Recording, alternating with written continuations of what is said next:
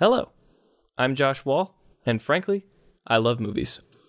Before we start today, I just want to give a really big thank you to all of you who have been very patient with me during this brief hiatus. There were some technical difficulties that caused me to postpone for a while, but I am now back to the normal schedule. There will be a new episode out every other Tuesday for all of you to enjoy. But for right now, let's talk about a group of kids, young filmmakers to be exact, who while filming their monster movie, capture some suspicious activity on a train after it crashes. They then embark on a journey full of nostalgia, family drama, and of course, lens flares. I'm joined by my special guest Liam Dean to talk about the 2011 J.J. Abrams sci-fi underrated film, Super 8.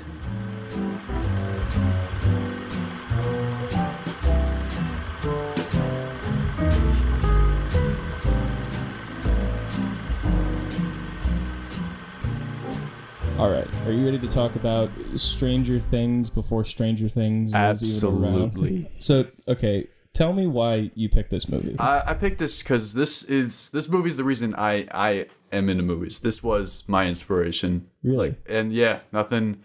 I know it's nothing perfect or nothing amazing, but it's still, I don't know, holds a special place in my heart. Always remember it. I agree with that completely because I saw this movie in theaters 2011. I was 13 years old, and I remember like looking at this group of kids, especially George, and being like, he's going out there and making his own shit. Like, that's so cool. And this was right around the time where I was like, maybe directing would be kind of cool, wouldn't it? Like, yeah. being behind the camera, and I, because at that point, you know, for my entire life, I wanted to be an actor, and then, which is, you know, completely different in front of the camera. But then I saw this movie, and like this and like The Social Network were kind of the ones that kind of like moved me over, and it holds a definite special place in my heart. And so when I was watching it last night, I was making sure, because like sometimes, you know, special movies, you watch them again, they're not that not as they good. always. So I was watching this movie and like making sure it's hold up. And while I have a few more flaws with it, not big flaws, I still think it is a great movie. Right. I will give it a title of a great movie. Like you said, like before this was the pre-Stranger Things. If this came out just 5 years later, it'd be a much bigger success. It would, yeah, for sure. And that was the thing. When I first saw the trailer for Stranger Things, literally the first thought that popped in my head, I was like, this is Super 8. Like, I want to watch it. And it is. Like, they're so similar. But, like, it's such a fun, like, intriguing movie. It's so well. And I'm a huge J.J. Abrams fan. I always have been. He gets so much undeserved crap. He does. Just for really apparently does. existing. And he's so cool. He's so nerdy. He's so creative. Like, he's so good at what he does. Yeah.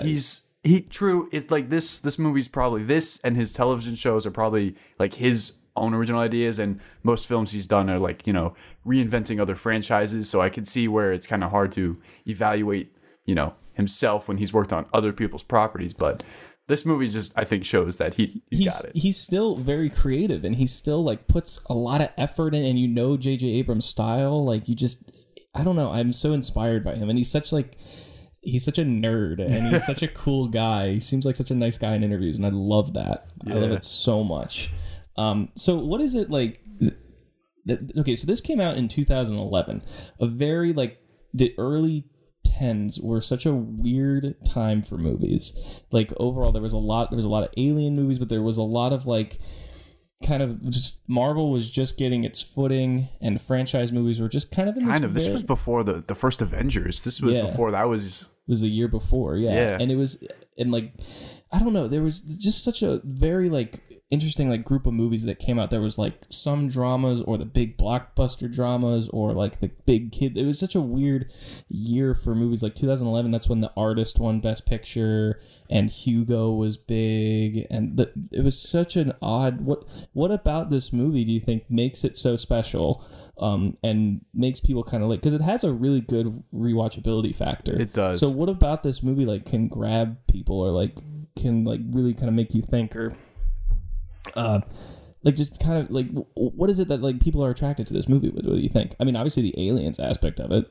Obviously, that's I guess the more mass appeal of it too. But really, it's the time period at all. Like think about today. Like everything is a throwback to something. Yeah, there's nothing like this was like the precursor to like, you know, going back to like 80s, or, you know, kids on bikes, their neighborhood, you know, just close neighborhoods or like tight knit families. Yeah, then just kids just they're bickering at each other, having fun with each other. Like it's just, I don't know. It's a time I wish I wanted. This was this movie when I first saw it. I was like, this is when I became that notorious. I was born in the wrong generation. Sort of. Yeah. That's definitely I think most of the appeal that comes to this. Yeah, and it definitely. I know I already said it, but it's like it was Stranger Things and it. Like before those movies, or like E.T., it just like kind of has, and I mean, obviously produced by Spielberg. And yeah, that's it shows. It shows. Yeah, it does show. So let's do some internet research here. So Super 8 sci-fi drama written and directed by J.J. Abrams. I think it was his first real like original movie, like you said. Right. Before this was number of television shows, and then Mission Impossible 3, the Star Trek reboot. Right. That's right. He did the Star Trek reboot, and then he did this. He wrote a movie with Harrison Ford called Deconstructing Harry, which was something completely different. He just wrote that, and produced by the great Steven Spielberg. And it definitely seems like this is something that would attract Spielberg. Yes. It's very E.T., Close Encounters, but has like some great, character moments in it. Like, I don't know. It feels a lot like Close Encounters because... Have you seen Close Encounters? Oh, yeah. It seems a lot like that because there's a lot of... In that movie and in this movie about like father drama, like or like family drama. That was a popular like Spielberg trope. Yeah, I guess, especially with fathers, especially. Yeah, because he had a lot of trouble with his father, so it's like it's in his movies a lot, right. Much more in Close Encounters and in The Last Crusade. So it stars a lot of people who at earlier were not that well known. Kyle Chandler, obviously, people knew him from Friday Night Lights. But everyone else, not a lot of people knew. There was in terms of the kids, there's Ella Fanning. Who's become, I think, the most successful since this. Yeah, now she's like an indie movie darling now. This was her like big break. This was her, and Joel Courtney, who you don't see that much of. You don't see that much of, but he's like, I remember seeing an interview with him, like, around the time this movie came out. He planned on, like, finishing school, an admirable trait he had there. Yeah. He planned on finishing school, going to college and all that. And, I wish he'd do more. He was really solid. I'm curious to see what he... All the child performances, and we'll talk about this in a little bit, were all really good. Gabriel Basso, Noah Emmerich, who plays the bad guy, who we've seen... Bad, evil military guy. Absolutely. Ron Eldard, Riley Griffith, Ryan Lee, and Zach Mills. That's all the kids. And of course, music by Michael Giacchino, who is just like, can do no wrong, incredible. Oh, yes. He's tied for my favorite composer. I'm a diehard Hans Zimmer fan, but Michael Giacchino, I am. I love both him and Michael Giacchino so much. They're just like, I don't know, there's something about Michael Giacchino who he does like 8 different things in all of his scores, and they just meld like so well together. It's melody. It's usually, I feel like there's not a lot of that in scores now. As much like Hans Zimmer too, it's like he sometimes is a little at fault for this, but there's no like, those memorable like melodic strings like what John Williams was so famous for. That's what Michael Giacchino. Never got his name right. That's what that's what I felt from this movie. It's very intoned with that, and yeah, I agree. And cinematography by Larry Fong, who I'm not very familiar with. The only other thing I knew he had done is, I believe, the Batman versus Superman Dawn of Justice. That's true. Oh, so he's known for, he did all of Zack Snyder's films. Oh my. I will say though, the best thing about Zack Snyder films is the way that they look. It is. Because they all of them look amazing. Awesome. They all look so crisp and clean. And you can kind of see there's, in this movie, as for low budget as it is, it does have those kind of big epic shots that move, and it's like, it's very well done for the cinematography. And had a budget of $50 million and made a box office return of $260.1 million. So just very good. In today's standards, that's like, which is insane. Yeah, I was going to say, it's like, there's a return. Yeah. There's definitely a return. But it definitely could have been, it could have been a little bit better. I mean, your average blockbuster today will easily go past 500 million. For sure. Yeah. I mean, obviously it depends on what movie or right. Any superhero, science fiction, action driven. Yeah, for sure. So received very positive reviews. Rotten Tomatoes gave it an 82%, which is very good. That's solid. It is. It has an average rating of 7.4 out of 10, and it currently has a 7 out of 10 on IMDb and a 72 on Metacritic. So, some people aren't the biggest fan of this movie. No, I'm not saying it's a movie for everybody, but I feel like it's an underrated movie. It really is. I feel like this movie it came out, and I feel like a lot of people I knew, or at least like in the year followed, talked about it, and then it was kind of, it just kind of is like it's its own special thing now, and it's not one that like it's not like J.J. Abrams' other things, all the Star Trek and Star Wars, but I feel like not a lot of people talk about this movie as much. No, you're right. I think more people remember the Alien, but there's so many other things that happen in this movie, Yeah, you said how old were you? 13 at the time? I was 11, so I felt like I was the only one who knew what this movie was. Yeah. I remember seeing this movie in an empty theater when I went to go see it. It may have been like completely empty or just a couple of the people, but it was on like a Saturday afternoon, opening weekend, and barely anybody was there. Opening week? Oh no. Yeah. But it was like, I don't know, because I went in and I was expecting one thing, because the trailer is completely different than what you think. Like, not to say it's misleading, but there's so much more, because you get what's the mystery, and it sets up the mystery. Notoriously Abrams trait of all his trailers. What's going on? Yeah. What's this? Look at these cool things. Yeah. He's really good at doing Guess what they are. Yeah. So, and I don't know, ever since I saw it, it's always stayed with me. And not a lot of movies can say that, I feel. No, I agree. Since I was 13, not a lot of movies will be like, I saw it and I loved it, and it stays that way.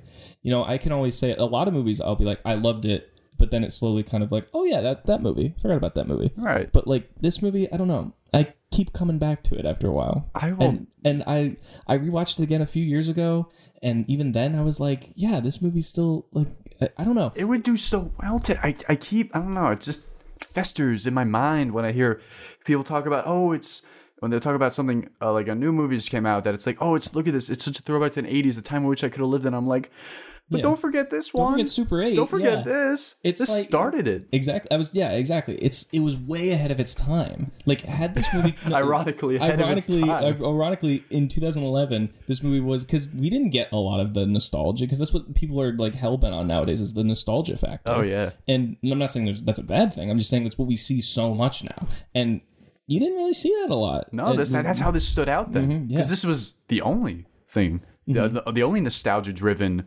picture for its time. And nowadays it would get lost. I feel like it get lost in its. A lot of people will be like, "Oh yeah, we've seen it." Oh yeah, we get it. But this is like, it's so inspiring. It's like, and people who love Stranger Things should watch this movie. I feel like, really, yeah. So, and I don't know. I feel like it should be talked about more. So that's what we're gonna do. Oh yeah.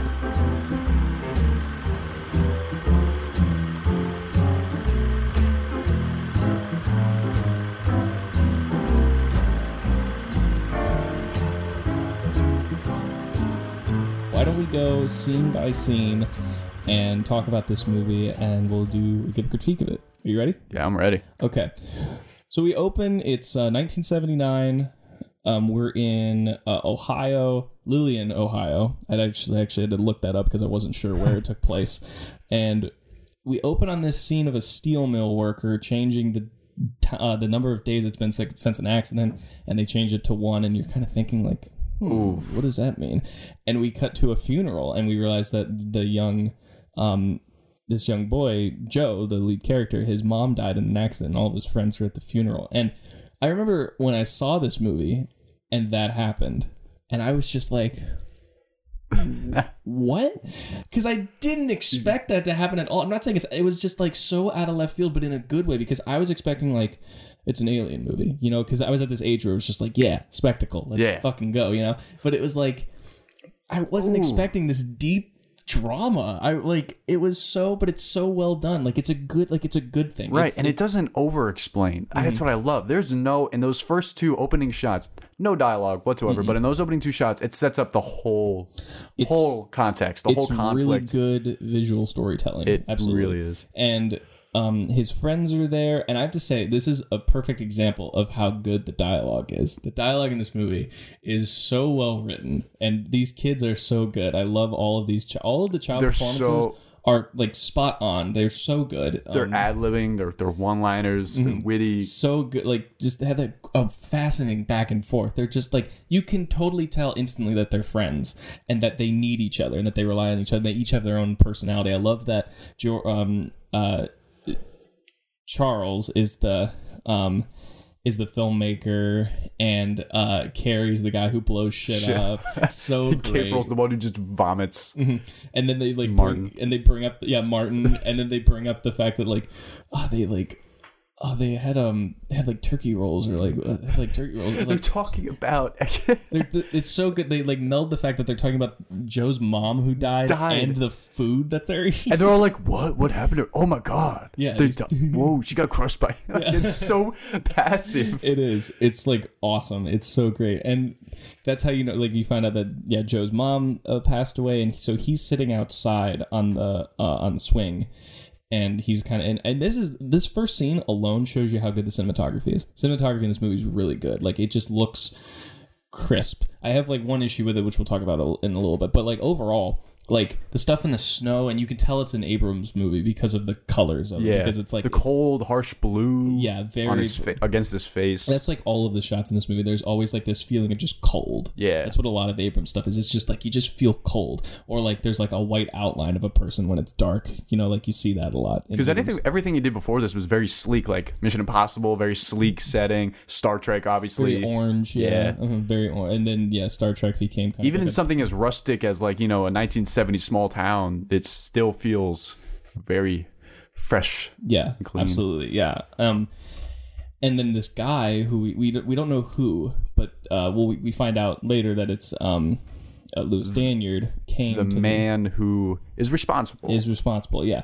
But we don't know that yet. So we just see this kind of random guy pull up in a car that does not turn off after 2 minutes, goes in, and Kyle Chandler comes out, immediately throws him in the van. And it's clear that Kyle Chandler is pretty, emotionally distraught by this. And I mean, with good reason, because it's his wife. He just arrests him too. Yeah. I'm not sure what, I'm not sure what that was going, what was going to happen after that.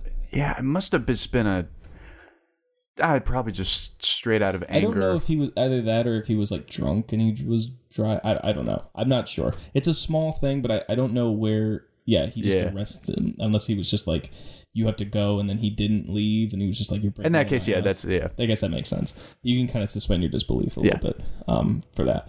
So it's clear that and this is in February, so there's a bunch of snow all around, and it's just such a bleak scene, and you just feel immediately for this kid, because he's got for Joe, because he's got this locket that was his mom's, and he holds on to it. That's like his his thing that'll come back later for visual metaphor. But I just instantly I feel for him, because he's so alone, and he just and he I feel like he relied on her, and he relied on the family, and then now he just feels so far away. But it's a great setup to all the characters, because you got Kyle Chandler, who comes out and arrests the guy, and he's such a hard ass, and he's dealing with his own personal stuff. Joe, who feels kind of isolated and now super distraught, and his friends who care about him but also have their own agenda, and they each have their own personality. And they're not afraid to just show that. No, they're not. But it's such a great opening scene. It is great opening scene, because you got great visual storytelling and a verbal. Because essentially, it's what the movie's really about. Mm-hmm. Like Spielberg, when he describes E.T., it's he doesn't describe it as alien befriends a kid. It's about a broken family putting itself back together. Yeah. Don't focus on the extra sci-fi elements, because it's not really the story. Right. Yeah. It's not the emotional core. Exactly. At least. And then we cut, because you need a palate cleanser after a scene like that. Right. 4 months later, last day of school. It's sunny. It's bright. It's warm. ELO's playing. It's a good time. Yeah, exactly. ELO, always good. ELO, always good for a soundtrack. Always good. Always good. So, and then Joe's a little bit more peppy, and then Charles, who's the director of the film, he's worried if it's going to get finished. And I'd like to say they've been working on this film for 4 months now. I don't know if they took a break, or if they've just been going straight through. That, and I don't know. I'm not saying I'm not at all saying that that's a plot hole or a story issue. I'm honestly just a little curious. Like, what was their process? And so he's saying that he wrote a new character, he wrote some new lines, and I love that he like wrote it on like a loose leaf notebook, and dude, that's what I did. That's what I ended up doing because of this movie. Yeah. I'd write everything on loose leaf paper. Yeah, it's like when my friends would write like, you know, their own little things. I mean, granted, we grew up with computers, but like we get the idea and we'd write it all, and like we would tell our friends, and then we still do that. And it's like it gets like this childhood wonder, and I just love it because I mean that's like kind of what, like I said, it's what we're doing right now in film school. But like they're just little kids and they're doing it like and they're all like, you know, 13-year-olds, and they're just doing it because they love it. And I don't know. I just love that about this movie, and it's very personal to J.J. Abrams too, because that's exactly what he did, and that's where the story came from. And so yeah, they're making a small zombie movie, and Charles says he wants he got Alice Stannard to be in the movie, and she can drive. So that was the whole. So when he said that at first, I was like, oh, she's like 16, but no, she actually Ella Fanning at the time of filming this movie was 13. She's my age right now. Yeah, currently. Yeah, she's 20 right now. So me and her are the same age. But I was like, oh, so she's a lot older. And then I kind of went down that rabbit hole of like, well, that's weird that him and her like. But then I was like, oh wait, no, it's fine. They're all 13. Oh, they're all the same. Yeah, it's just back then kids just more often stole their parents' cars and knew how to drive. She kind of needed to because of the family situation that she had. Yeah. So Charles isn't filming. Okay. And so we get a little bit of a sense of the family life that they're all kind of living in. You know, Charles is kind of in this very crowded house. There's too many kids in that house. Way too many kids in that house. It's never quiet. It's never quiet. The way, oh my God, even the way he talks back to his mother still cracks me up. Oh yeah, when he's like, "Shut up, Mom! I'm coming." and like you know, Joe is still like... It's just still... I think it's why probably he goes there all the time. Because it's... I don't know. He doesn't feel right in his own house. You know, it's so quiet. He's alone. It's the family he kind of wishes he'd had. Yeah. Because, you know, we all wish for what we don't have. And, you know, he wants the crowded family. Yeah, exactly. And he even goes... Like, when he goes to dinner with his dad... Like, he shows him this, like, pamphlet for, like, a football camp. Oh, yeah, some like sports something that he has to go away for the summer. And he's like, I got to help Charles. And he's loyal. It shows his loyalty. Yes, exactly. And he's like, I want to do, you know, I want to do what I want to do. It's all, you know, why can't you, like, focus on that? And I feel for him. It's so frustrating because, you know, we've been there. But I also can't fault, I'm not mad at Kyle Chandler's character. I can't be. I mean, it's frustrating, but I also, you know, only certain people know what it's like to lose someone that close to them. And we all deal with it in such different ways. Yeah, he's a complex character. His name is Deputy Sheriff Jack Lamb. Jack Lamb. What a name. What a name. Lamb. Oof. Yeah. So we get that like kind of... And then they all sneak out and they go... to shoot at a train station. Shoot at the train station, but they're waiting somewhere for Alice to pull up. And they're singing My Sharona. My Sharona. And it's like... It's such a small moment, but it's like so fun because they're just like all together and they're just doing it. And she pulls up in the same car from earlier, and she's like, "Oh, that's the deputy's kid." No, like he's gonna tell me. Like he's already seen me in the car, jackass. You know. And it's a weird foreshadowing because she says what? Because clearly when they first mention the name Alice Stannard, there's like a look on his face. It's like what? He clearly has an affinity for her. Yeah. Sees her that night. First thing she says is his name, even though it's not quite in the context you look. It just says something that's going to come later. But also, I mean, their families are both kind of infamous in the town. Yeah, because you know, like Joe's family, you know, his mom passed away, and then her dad, you know, Lewis is like a, you know, he's like history. He's like a deadbeat, so like it's kind of like known. But yeah, it's like, oh, you got Alice Stannard. But yeah, it's clear that there's something there. Clearly, and we'll talk about that in a little bit. But they get in the car, and like everyone's like, you know, they all just are like shouting over the music and just like having their own like banter, and they just work so well together as a team. You know, they do. He offers him he offers her a Twizzler, and it's like, you know, don't drive too fast, and like Carrie's like, yeah, I can blow up like all this other shit. That's what you want to hear when you're underage driving a car. How much you could blow up. Yeah. So they get to the train station, and I love when they're setting it up and Martin is that's the sick kid's name, Martin. Martin, right? yeah. He's the actor. Yeah, he's the actor.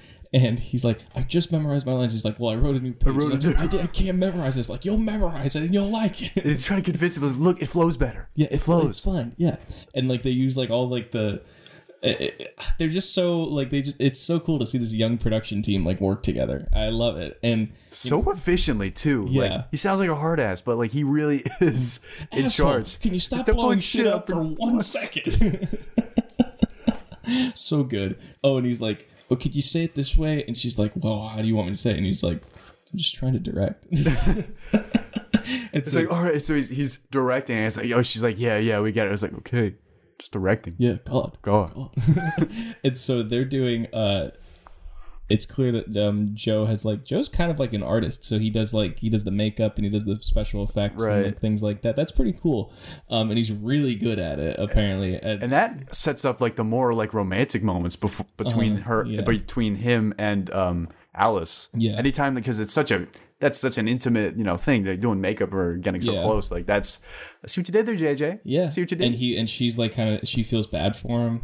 It's like, oh, I'm sorry. So it's hard to talk. So she seems all, passive, edgy like that. But she's really just she's holding some stuff in, and she does feel bad for him. Like she's what's she gonna do if she really liked him? What, hit on him after his dad she's a really good character because like she's like she's angsty because it's like the age that she's at, but also like she cares and she knows like the past and it comes out later, but like you get a sense of like she's we'll get to that scene later, but we definitely understand. Then she tells us herself how she really feels, and that's down the line. Yeah, and she's actually like a really good actress, and she like she does the monologue, and she does a really good job, and like everyone really likes her. And then the train comes, and I love when Charles is like, production value. And so they run to get it, and this is the kickoff. This is the kickoff. And I knew this scene was coming, but I forgot how it goes. And so when I was sitting there and I was like, I know the truck is gonna turn. I know it. I'm ready for it. I'm ready for it to say, guys, watch out, and for shit to hit the fan. But I forgot how crazy this train sequence is. It's insane. It's and not in a bad way. So they're doing the scene again. The train comes by and they're freaking out, and they even have like that ticking time clock where it's like, I didn't put film in the camera. Like, what, you asshole? Like, put it in. And they're like, all running around. Yeah, and he's trying to memorize his lines, and then it's just like, and then Joe turns around and he sees a truck. And I thought at first, I was like, is he a drunk driver? I was like, that's really stupid. Like, not that he's drunk, but like, what no a one's plot point. No one's that drunk. No one's that drunk to turn like onto like it was. They could be depressed on top of the drunk. Maybe there's yeah, but maybe so that's just the quick thinking. And so he sees it and he goes, guys, watch out! And the truck hits it, explodes, and everything goes to shit. Every single car like is just exploding and like going off the rails, and it's just like everything. It's so insane, and you could probably look at that and be like, in no way, shape, or form is that probable, but that does not in any way make it less intense. Like, I was like so glued. I was watching this last night and I was just like, I can't. Like, it's so gritty. It feels so real. Like, it doesn't, like, I'm sure there's some CGI in there, but it looks real. Like, they use sets and shit. Oh, yeah. They blew shit up. Yeah. They really did. And it even looks like that's happening. Like, you can, and it doesn't end. It just doesn't. And they're running, and it's just the two of them get like under the train station, and like as a giant car, I remember, plows through the entire station, demolishing it, and they're underneath it. Yeah, and it just keeps going. There's like, so the cars are going everywhere. That happens, and then one of the cars explodes, and then another explosion of the little, and it's just like, it just keeps going. It doesn't stop, and I like couldn't stop watching it. It's so, and I remember in the theater, it was so like just nail biting. You're just like, oh my god, because you do feel like the way it's filmed, you do feel like you're there because it's close, and then like it's just all around you, and it's done so well. But like, I just can't stop watching it. It's so good. It seems so well nonsensical done. From like the perspective from the kids, because they don't know what's going on. That's why it doesn't seem like physics are coming into play. But like you said, who cares? It was awesome. It doesn't really matter. Like, honestly, because it's like,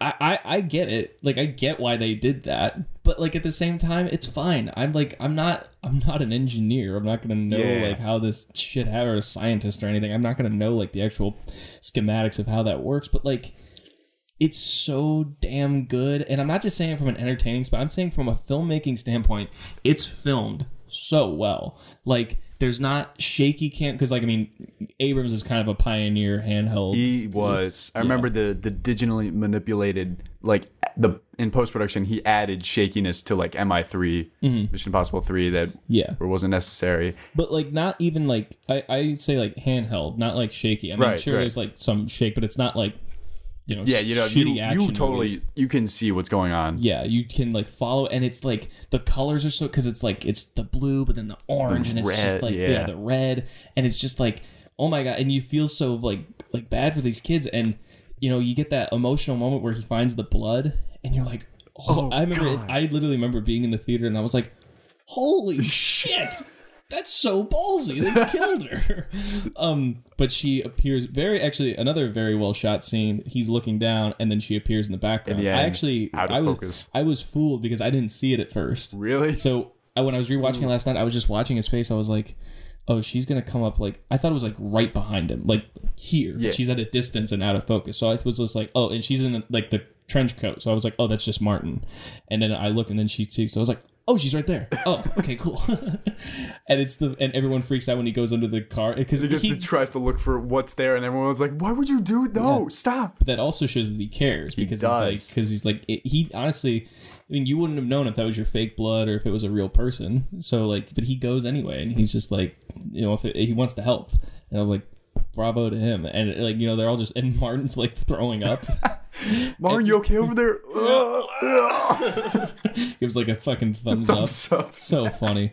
So they walk over to the truck, and this is one of the plot holes I realized. Not a plot hole, but one of the nitpicky things. There's a lot of like nitpicky things I noticed. And a head-on collision like that. You're right.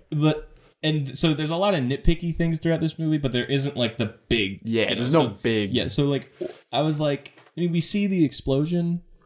The truck looks pretty all right. Like, I think the bed's gone, but the front of the truck is pretty good. The front of the truck, which is what hit the train. Yeah, it hit the train and exploded. Like, yeah, it was gone. Yeah, and our driver was new character, Dr. Woodward, who apparently appeared. He is their chemistry teacher from school, and he's very, of course, bent out of shape. This scene has like one of my favorite lines in the movie, and he's like, "It's the chemistry teacher, you know, Dr. Woodward, having fourth period," and he goes, "Oh, I never had him,"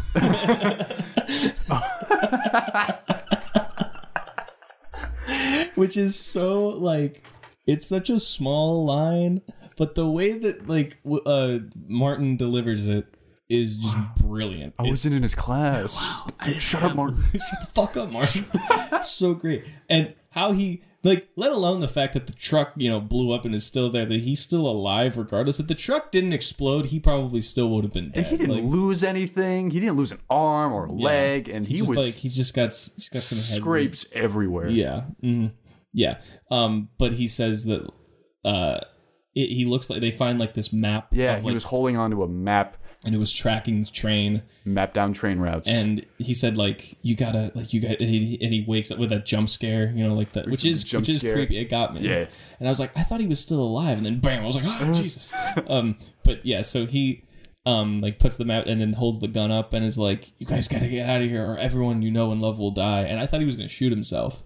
But he doesn't. And it shows that, like, okay, that means that he meant to hit the train. He wanted to hit the train. You know, it was purposeful. And you're like, okay, so now you're thinking, what's on the train? And I love also another one of my favorite shots when the train hits the car and the camera falls over and you hear everything and the ticking of the camera. And then when the whole thing ends, the camera runs out of film. I like that kind of start and end point with the camera. That's cool. And then there's that tension-filled scene where they have to run back to the car and like, you know, freak out and like they gotta go. And they pick up all their they go out of their way to pick up all the film equipment. Yeah, which was actually smart. At first I was like, oh, okay, so they're just being, it's more humorous that they're going back for all their stuff and not, you know, clearly getting out of there. However, if they were to leave their stuff that is evidence to all these dangerous people. That, exactly. Like, it's weird. You could interpret that both ways, actually. Like, were they being smarter? I say they were being smart because they needed that. I think that was good. And it also, think of, like, from their perspective, they're 13-year-olds. Yeah, they probably would go back for the camera. They would want to keep their shit. It does work both ways. It does. I'm for the fact. I think it makes sense for them to do that, especially Charles, because he's like, he's for the movie, so he wants to get all the shit. They left the film boxes behind, but whatever. And while they were driving away, I was like, how did they not see the car? And then they're like, did you get a plate? No, I didn't see the plate. And I was like, Abrams, you got me again. You got me again. You covered your tracks. Yeah. And there's a lot of people, like a lot of Air Force people at this, and they get the film boxes, and they're like, oh, okay. And that's like kind of a clue. So the Air Force takes over. They wake up the next day, and it's all over the news. And, they're trying to hide it. Like, they can't tell anyone about it. They're, like, freaking out on the way home. And Martin's like, I'm actually crying. And he's like, that was... They're going at us. Yeah. I think, like, even Carrie's like, that was so sweet. Those were so awesome. That was fucking crazy. They were huge. Yeah. And so, and Joe's like, are you okay? And I love, what's her name? Alice. She's just like, no. I was like, yeah, good answer. So the next day, they're like kind of freaking out because they don't really know what to do, and they're just like, we can't tell anyone about this. We have to keep this between ourselves. Oh yeah, so they go to get the film developed, and the guy at the store is motherfucking Simon from Seventh Heaven. I've never saw Seventh Heaven. Mm-hmm. I remember seeing that in the theater, and I was like, who is that? I recognize him, but I never really followed up on it. And then when I rewatched a couple years ago, I remember seeing it, and I was like, no way. No way. I never saw Seventh Heaven, but like I love his character, Donnie. Yeah, like the stoner film developer Kodak. He's like, all right, so it's I can do it as a rush. You get back in like 3 days. Yes. And he's like, you guys want to buy some pot? It's like, dude, these are 13-year-olds. And then he asked Charles if his sister's seeing anybody. Oh, yeah, it's like, and just so you know, yeah, that's over between us. Just let her know that. And I love that comes back into play later. So they go to get the film developed, and and when they were driving back, Charles was like, the focus ring fell off, and so they have to fix the focus ring. Yeah, so the camera's broken, so they have to use his dad's camera. Yeah, and then we find out that all the dogs are running away. That's a common, I guess, trope against us because, dogs are the all-seers. They see everything coming. And actually, that is one of my favorite shots in the movie when he puts up his lost... Lucy, yeah, for his dog. And then he just backs up and it's like, oh, there's so many more. So it's one of those good good lead-ups. There's a bunch of good lead-ups, like in the car insurance or the car... sales, like all their engines are just disappearing. There's everywhere. A lot of weird things definitely going on in this town. It's good they're good setups. Yeah, so it's like the dogs are running away, including his own, and all the cars, they're like losing motors. That one woman is losing like all the microwaves in her store, and at the press conference they're like, I think the Russians are behind it. And it's so at that point, if you rule out extraterrestrials, and I couldn't actually think about what else you'd say. As funny as and ridiculous as it is. Well, I mean, it makes sense that they would just go to that because, I mean, it's a little heavy-handed just because it's like you're making a 2010 movie or 11 movie about the 80s, so you like kind of have to... Gotta mention the Russians. Gotta have that Russian conspiracy like theorist in there, and it's just this like middle-aged woman, like just crazy like woman who just owns like an appliance I think it's the store. Soviets. Applause. Yeah, applause. Just fantastic. And I love when the guy stood up like,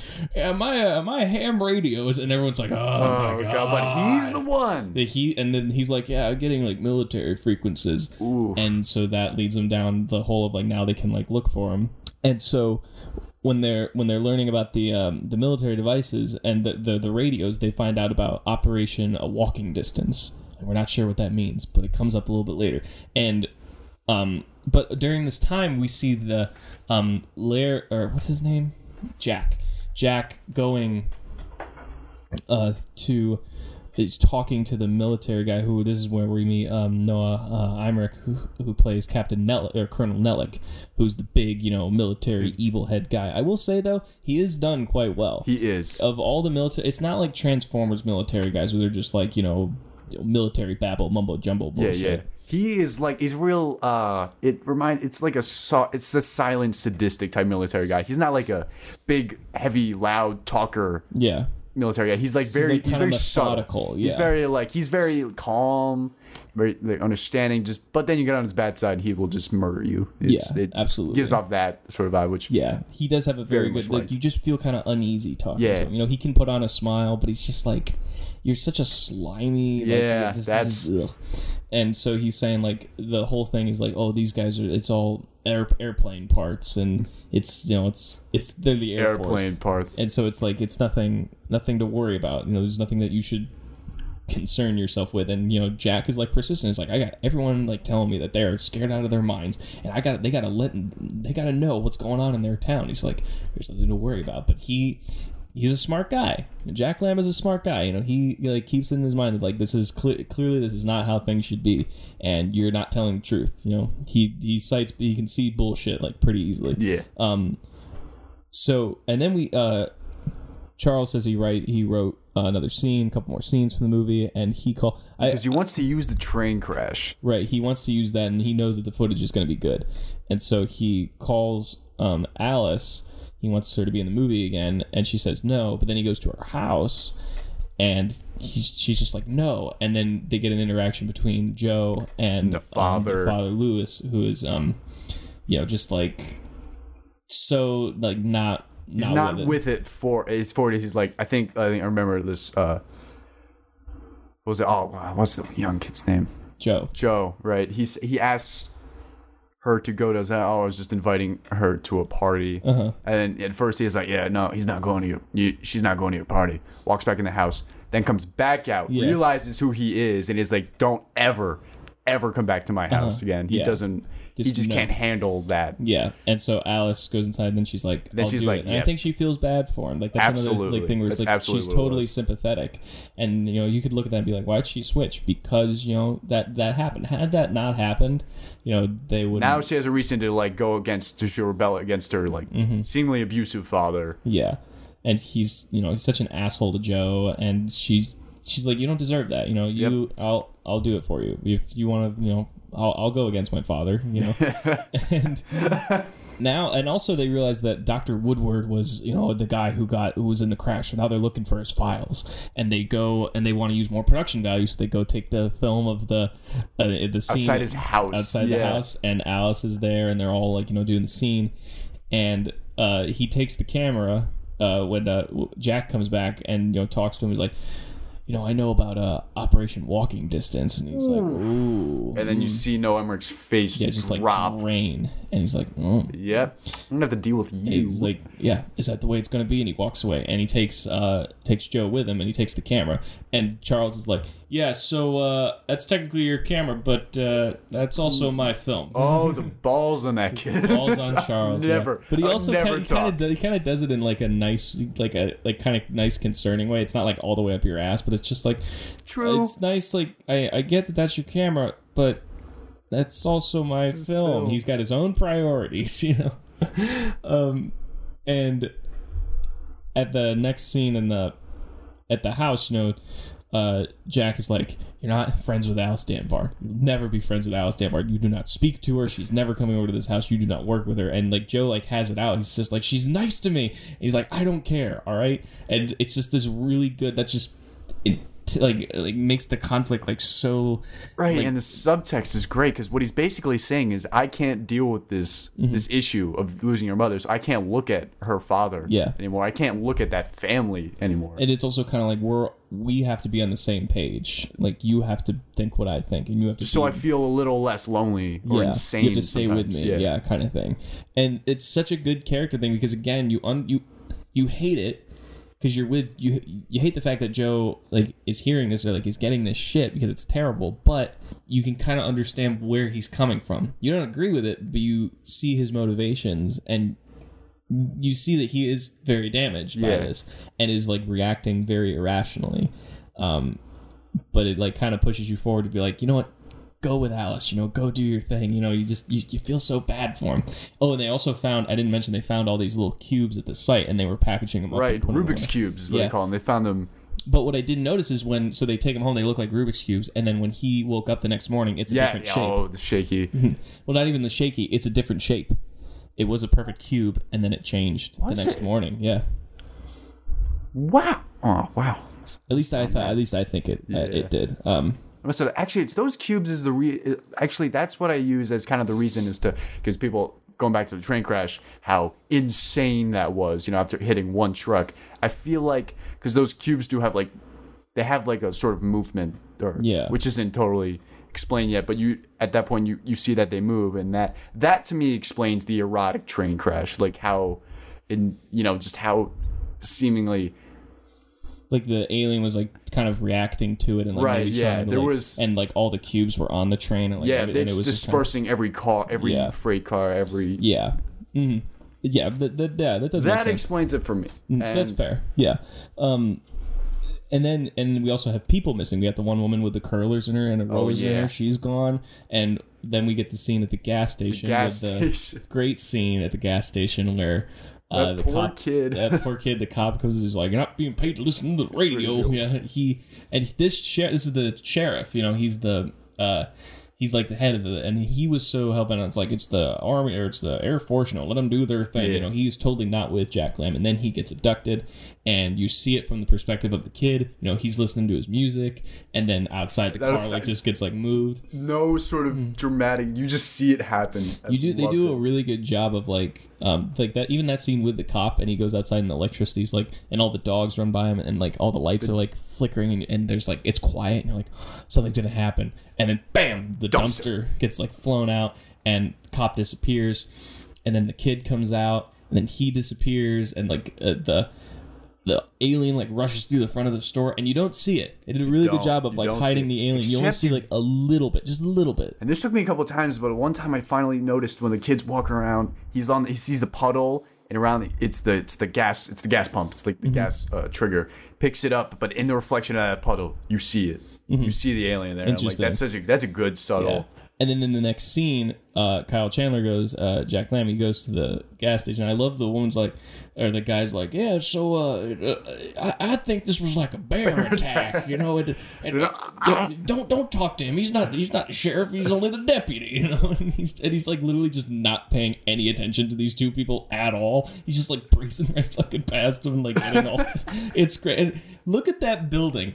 A bear is not the ceiling's down. It's bent down in the whole old. Yeah. What else do you think? I know. I just thought it was funny. Yeah, it's just a bear attack. Yeah, but what kind of bear? It's a big ass bear. What though? That's probably what I'd say. I'd go up there and I'd be I have no idea. But my only guess is bear. Yeah. If with you had to do bears.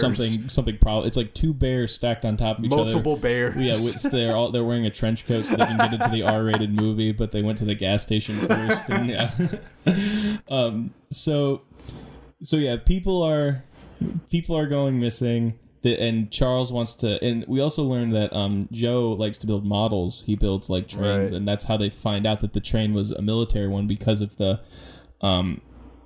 there was hooks on the train cars, and he was able to know that, and that's a very smart thing. You see, he's crafty, and he has his own passion, and he's smart. He has a good intuition to and I love that about his character. And also I love the scene in the diner when they're all sitting there, and they're all I don't know, what are they talking about? They're talking about if they were thinking about what if it was Woodward trying to commit suicide, and they're all coming up with different ways how he could better commit suicide. Yeah, exactly. That's and then they were just making fun of each other's I'll have a coffee, please. Ooh, sophisticated. Shut up, I like coffee. No one likes coffee.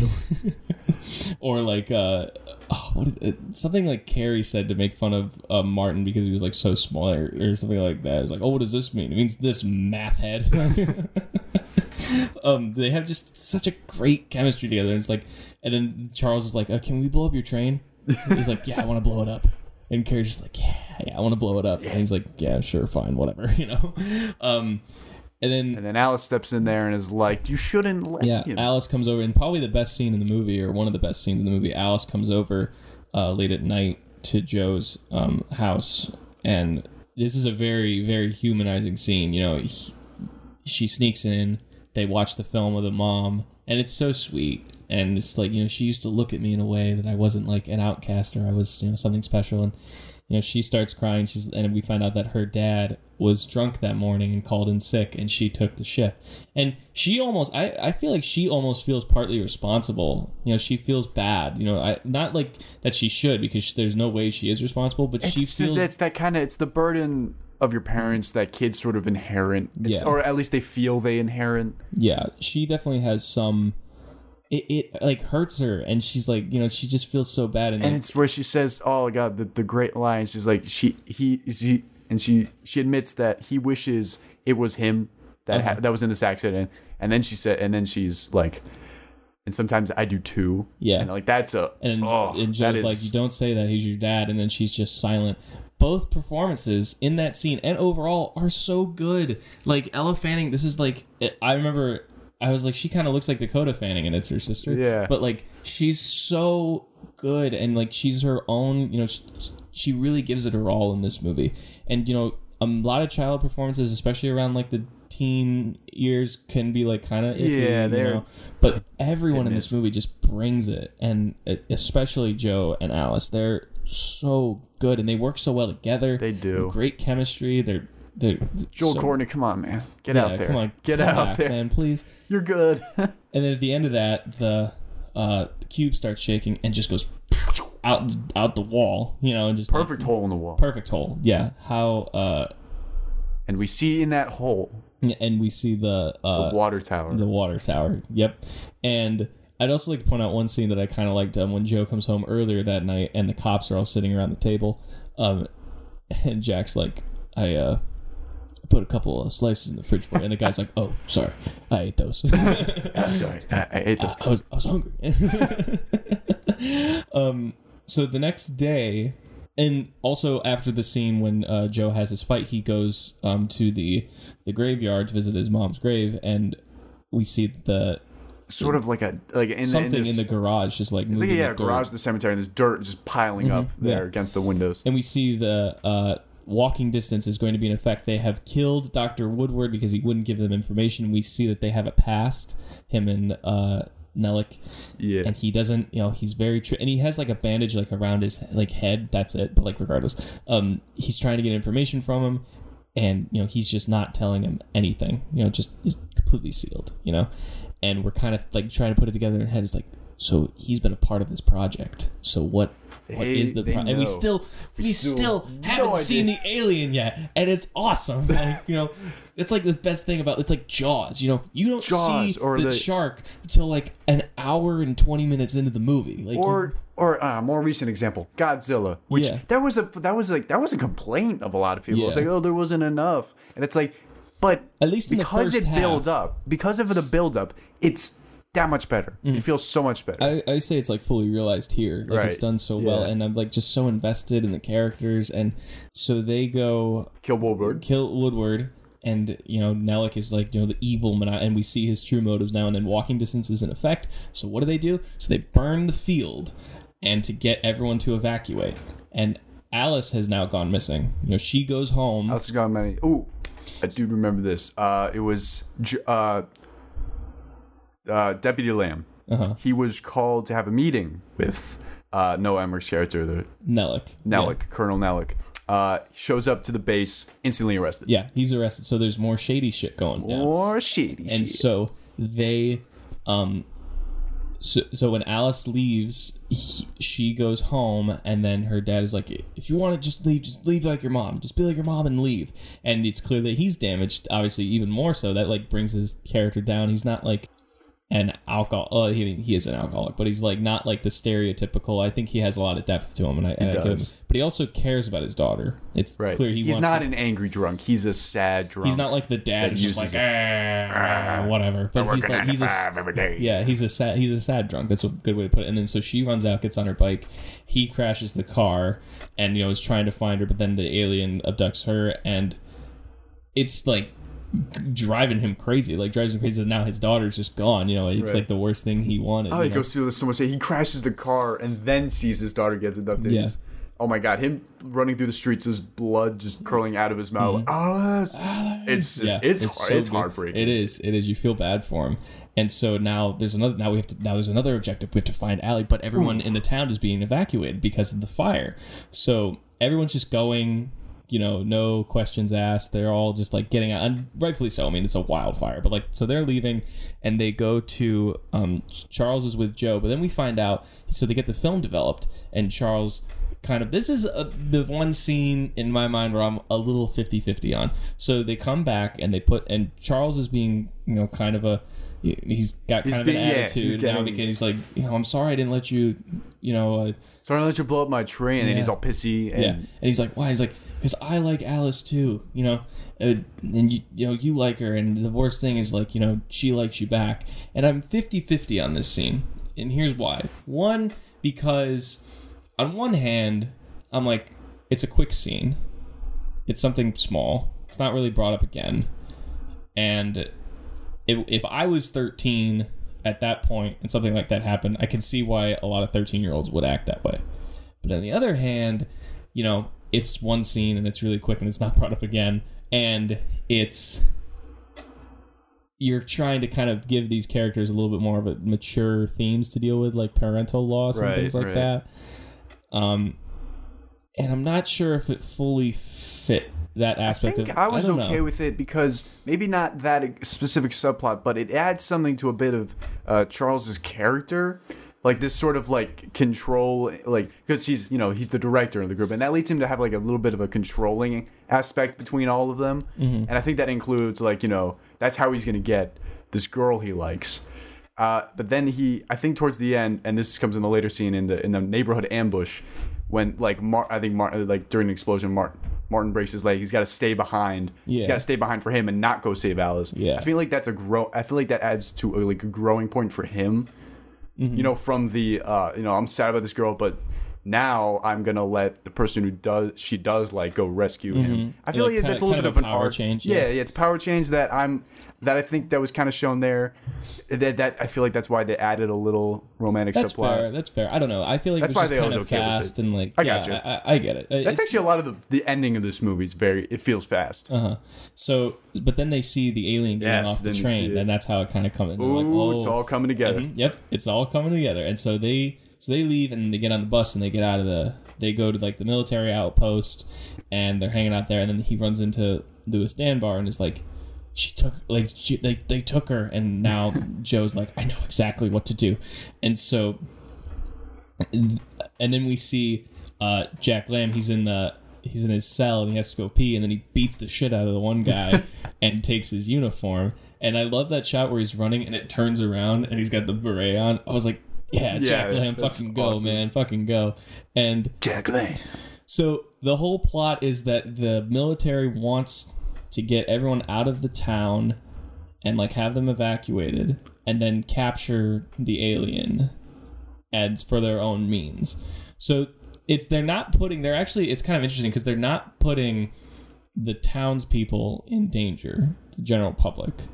Right. They're trying to more so focus on the alien aspect of it and just get their creature back. But you still think they're the bad guys because of their other motives, but they're not trying to hurt. They have killed. Their leader has killed someone. Yeah, at least their leader is the leader is the one with the alternative motives. Yeah. The rest, I feel like I don't really have any sort of animosity towards because they're like the yes men. They do what they're told. Yeah, that's how that works. But their main thing, it's not like to take over the town. Take over the town, no, because you can't. That's a little tougher to hide. It's more like more casualties, more questions will be asked.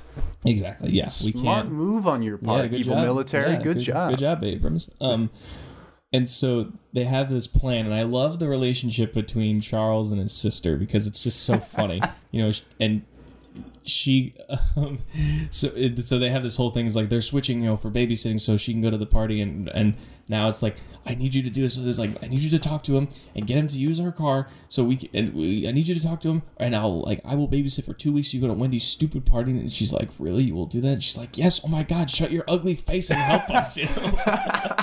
So great, such a great line. And she's like, does it have to be him? And she goes over just like, hey, I'm feeling weird. They don't mention question who it is. Yeah, I and love they just it. show Donnie's It's face. so great. And he just looks behind him and is like, what? Yeah. What, like, me? Oh, man. Yeah. And so he's like, I know this is a really weird way to start a relationship, but can I ask a favor? And so there are rules to being in my car. rules, man. Yeah. And so they get in the car and they go to they're driving to the school because they still need to find Woodward's records to know what this thing is. And the town hasn't found, or the Air Force, they never found it because they were searching in his house and they couldn't find it. They searched the school, they couldn't find it. But what they didn't search the dungeon. The dungeon? Yeah, which was referenced earlier in the day. The dumpster in which, or like the cage in which he would take all his students', belongings if they were messing around with it.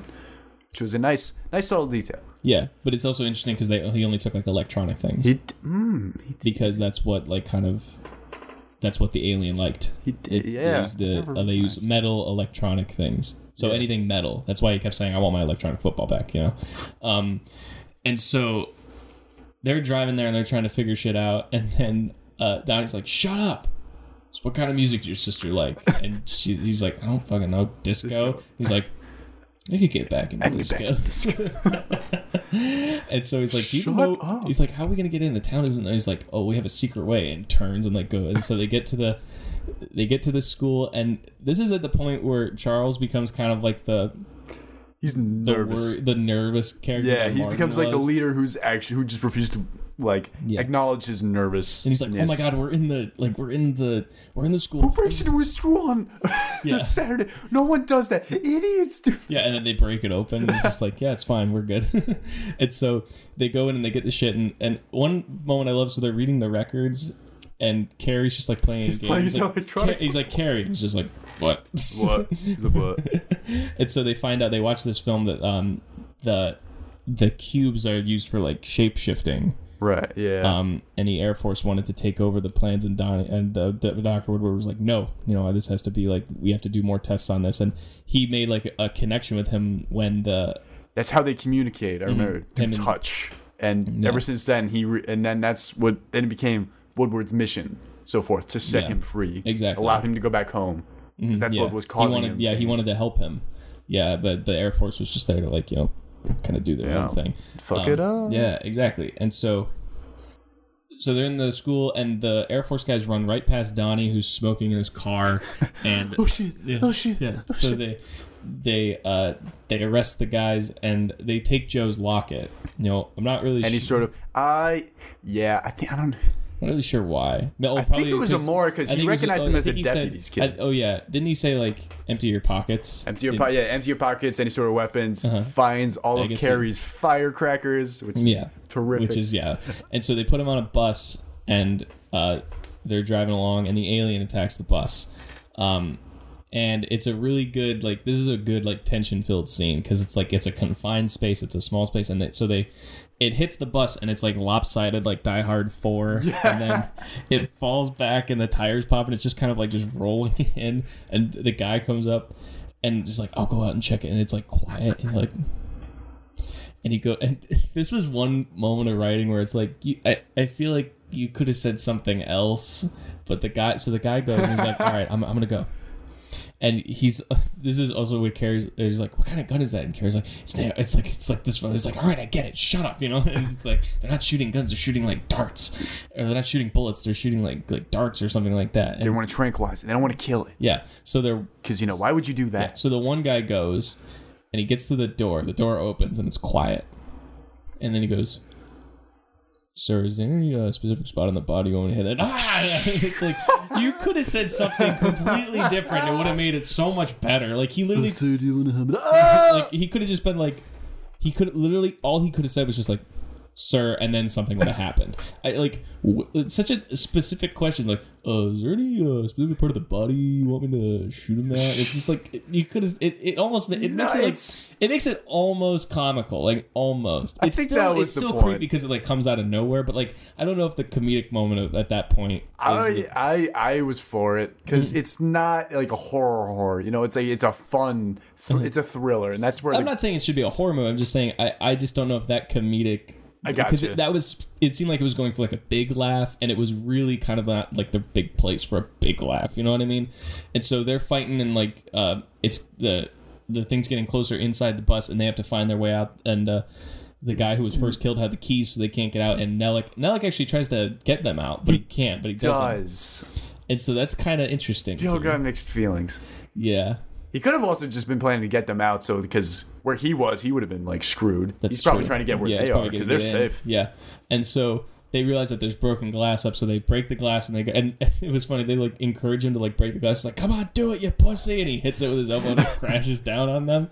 And so they get out, and it's one of those things like go, and they're going, and I think like when Charles goes up, he kicks Carrie in the face by accident.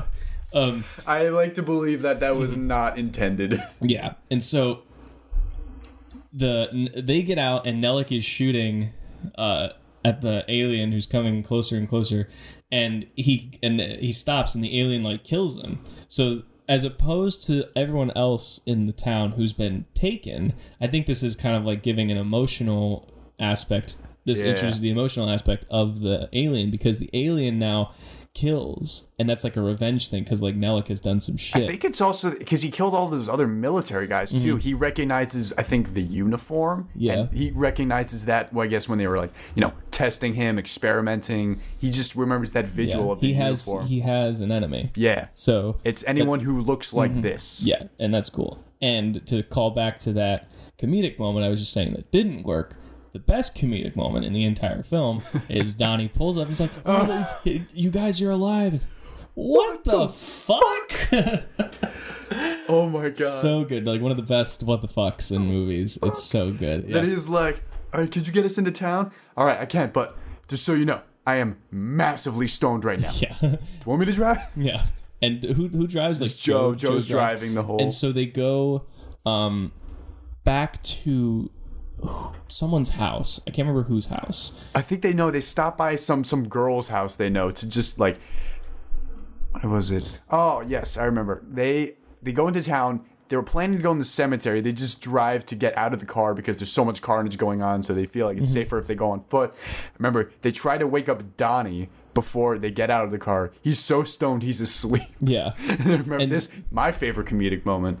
It was like, he's too stoned, and then Martin just brilliantly just states, drugs are so bad. Yeah, right. And because that's when they're in some house and it just explodes. Yeah, the wall. It's just like bam. They just like get blown back. Yeah, and they run, and everything it's just complete carnage in all of the neighborhood, and like the tank gets pushed over, and they're running, and Martin's leg gets broken, and that's when you say that like Charles. That's when Charles does that whole it's the power change. That's when he is like, no, you go save her. Yeah, exactly. And so they're running, and Carrie and Joe go to that.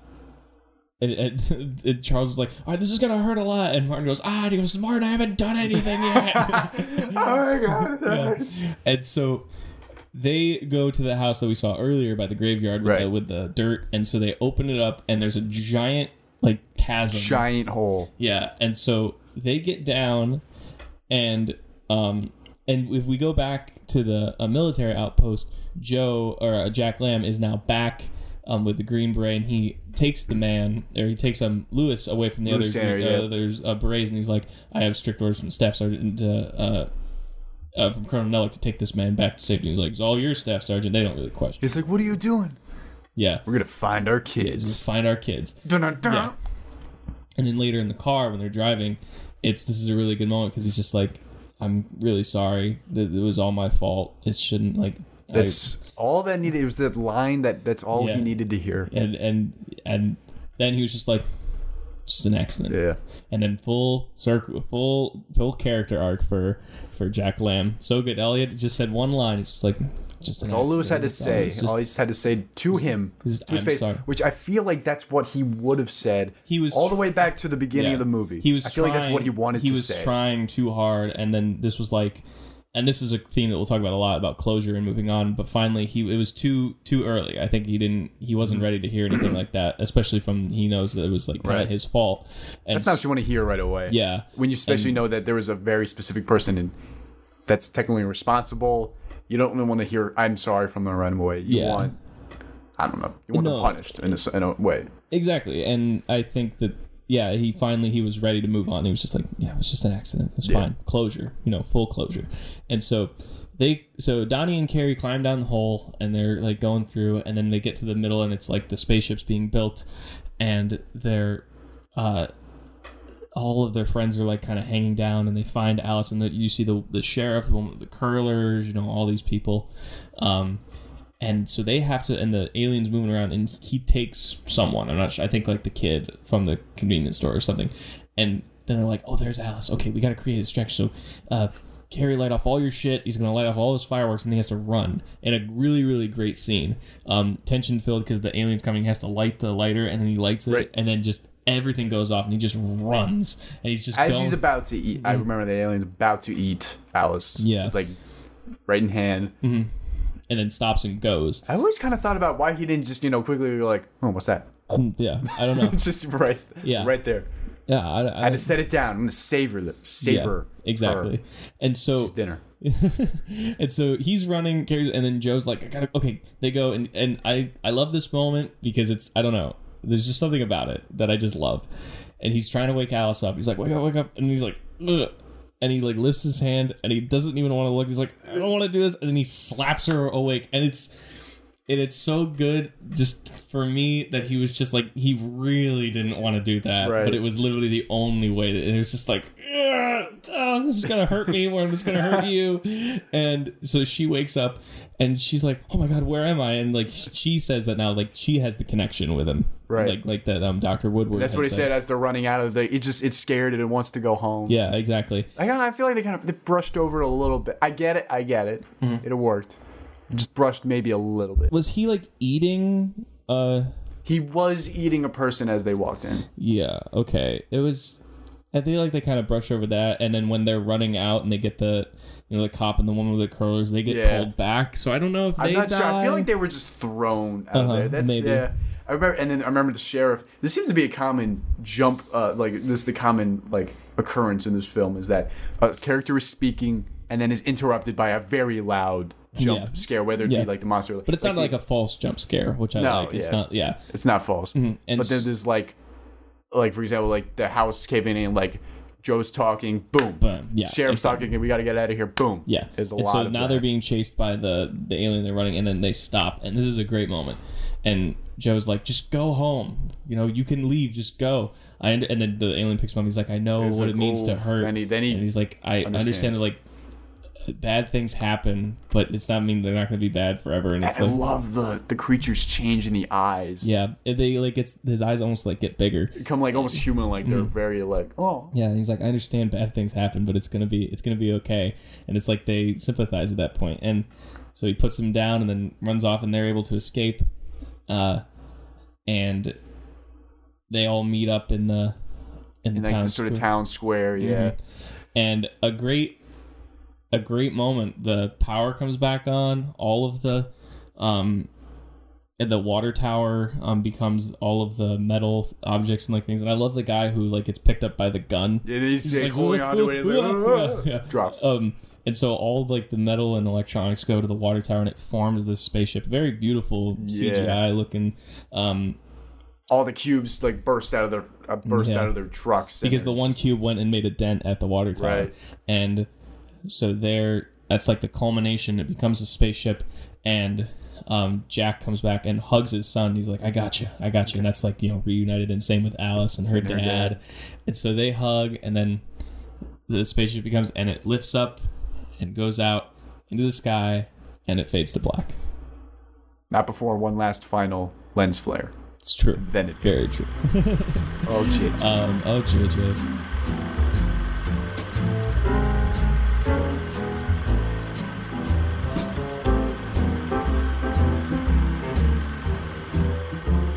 Let's talk analysis, because I think one thing that this movie excels at is its writing, because it's a great story. You got the alien aspect there, but there's a lot great characters, great well-written characters. There's not a character that I really honestly think they're like, that's a bad character. Not like a bad, but like there's written. There are more fleshed out characters, and then there's this is like that character, that type. Like Charles' sister is not that fleshed out, but we get it's baseline. It's and believably she's funny and told, and I'm like, that's I'm sold. That is a believable. Yeah, exactly. I think that a major theme about this obviously is like dealing with trauma and, you know, recovering from that. Right. Because like the full thing, and at the end, the one thing we didn't talk about is that his locket goes up. That is the last and final piece. And he can't, like, he doesn't want to let go, but he does. And that was kind of like, you know, both of them were grieving so hard throughout this movie. And that was kind of the last moment where, you know, Charles had his, or Jack had his arc with Lewis in the car, and he understands. And then Joe at the end, Joe... It's sort of like his arc with his mom, who's not there but is his memory, yeah, and she'll always be there. But like, you know, she has to let that go. That's like that's the thing he's held on to the most, and it's kind of like his burden to bear, and he just kind of lets it go. And it's very sweet, and I think that's a big thing that a lot of people can relate to is either, you know, parental issues or like parental relationships in general, because, you know, they're always there, or like sometimes that's not the best relationship, but they're always there. Yeah, you know, and like he didn't have to put that in this movie. He didn't, but he did, and I really like that he did. Like, I think he did because as part of this film definitely does read like a sort of love letter to the Spielberg era when he thrived, and that was definitely a big. Not to say it's like any less personal, but that family factor, the struggling family factor, was a big factor of that time. Yeah. So I think he knew that tapping into that era also meant tapping into the sort of issues that families faced at that time. And and everyone, at that time, or like even now, like a lot of families are just like, you know, like constantly going through shit, like every family does, and while we don't all have like, you know, like a family member who has passed away very closely or abruptly. Not everyone, but like we can all relate to it in some way. I have kids with like who don't have certain. They're not per se dead per se, but they have, you know, families that they have parents who aren't with them. You know, that aren't there. You know, say divorced or they left or something like that. Yeah, there's something for everyone to relate to. It's a very, you know, whatever it may be. You know, we all have a family, and we all have those, you know, poor times, or like even just like we've all gone through something almost like traumatic or a bad time, but we can't get stuck in it. You know, we can't endlessly spiral down into that form of like, this happened to me and I'm never going to move on, because if you think like that, then you won't.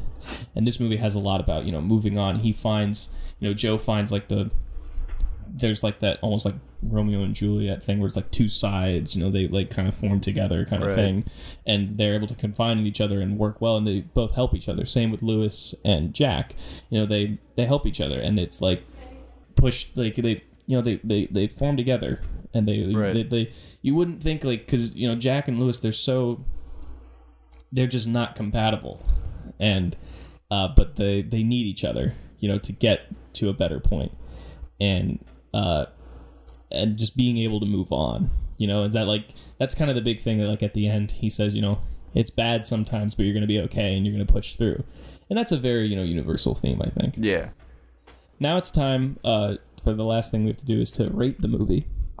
Where does it lie for you? And give me a quick, I got to give it give me a quick synopsis why you give it the medal that you give it. I got to say, I got to give it a gold. Mm-hmm. It's so... I definitely have to commend this movie for it being the reason I do what I want to do. Yeah. And that will never change. Yeah.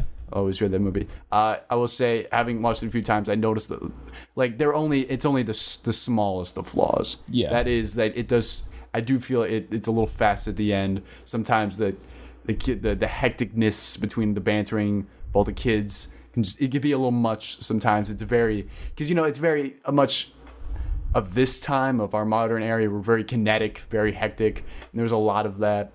Yeah. And it kind of feels like this. But other than that, I love the score. I love the performances. The writing's great.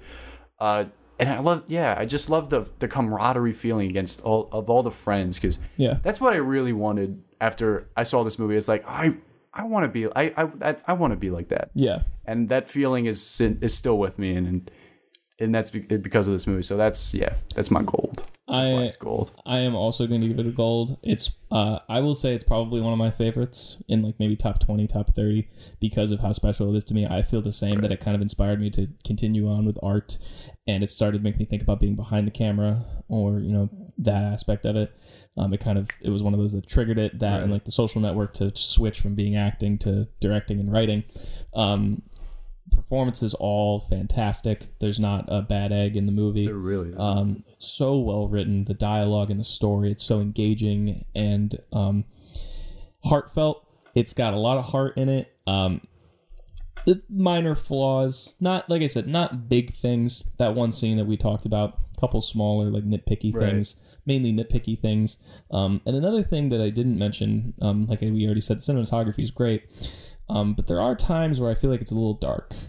Like, not in story, but like lit-wise. There are times where it's like, I actually turned off. I was watching it in pitch black last night because I wanted that feeling, but it was also like, oh, it seems a little... You see like a little gray. You don't see like true, like a black, you see... Sometimes it's like a little, like especially when they're when Alice and Lewis are in the house before she leaves, before she gets abducted. It's a little, I know it's at night, but it's like really dark. Sometimes really it's just like, and it's not to the point of like, I can't see what's going on, but it's like, it's a little dark.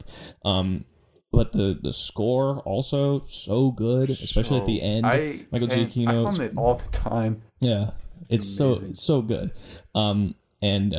Because it's very original, and it has a great rewatchability factor, which we said. And it's not, like I said, it's not a perfect movie, but I think it will always be one that is special to me. And so for that reason, I will give it a gold. Yeah. All right, that's going to do it for... Yeah, thanks for coming on the show, Liam. Oh, no problem. This was fun. Yeah. I enjoyed this. That's going to do it for this episode of Frankly, I Love Movies. As always, you can check us out on social media. Leave us a comment, leave a rating, whatever it is. I would love the feedback. And other than that, tune in 2 weeks for a very special episode with another special guest. Until then, I'm Josh Wall, and frankly, I love movies.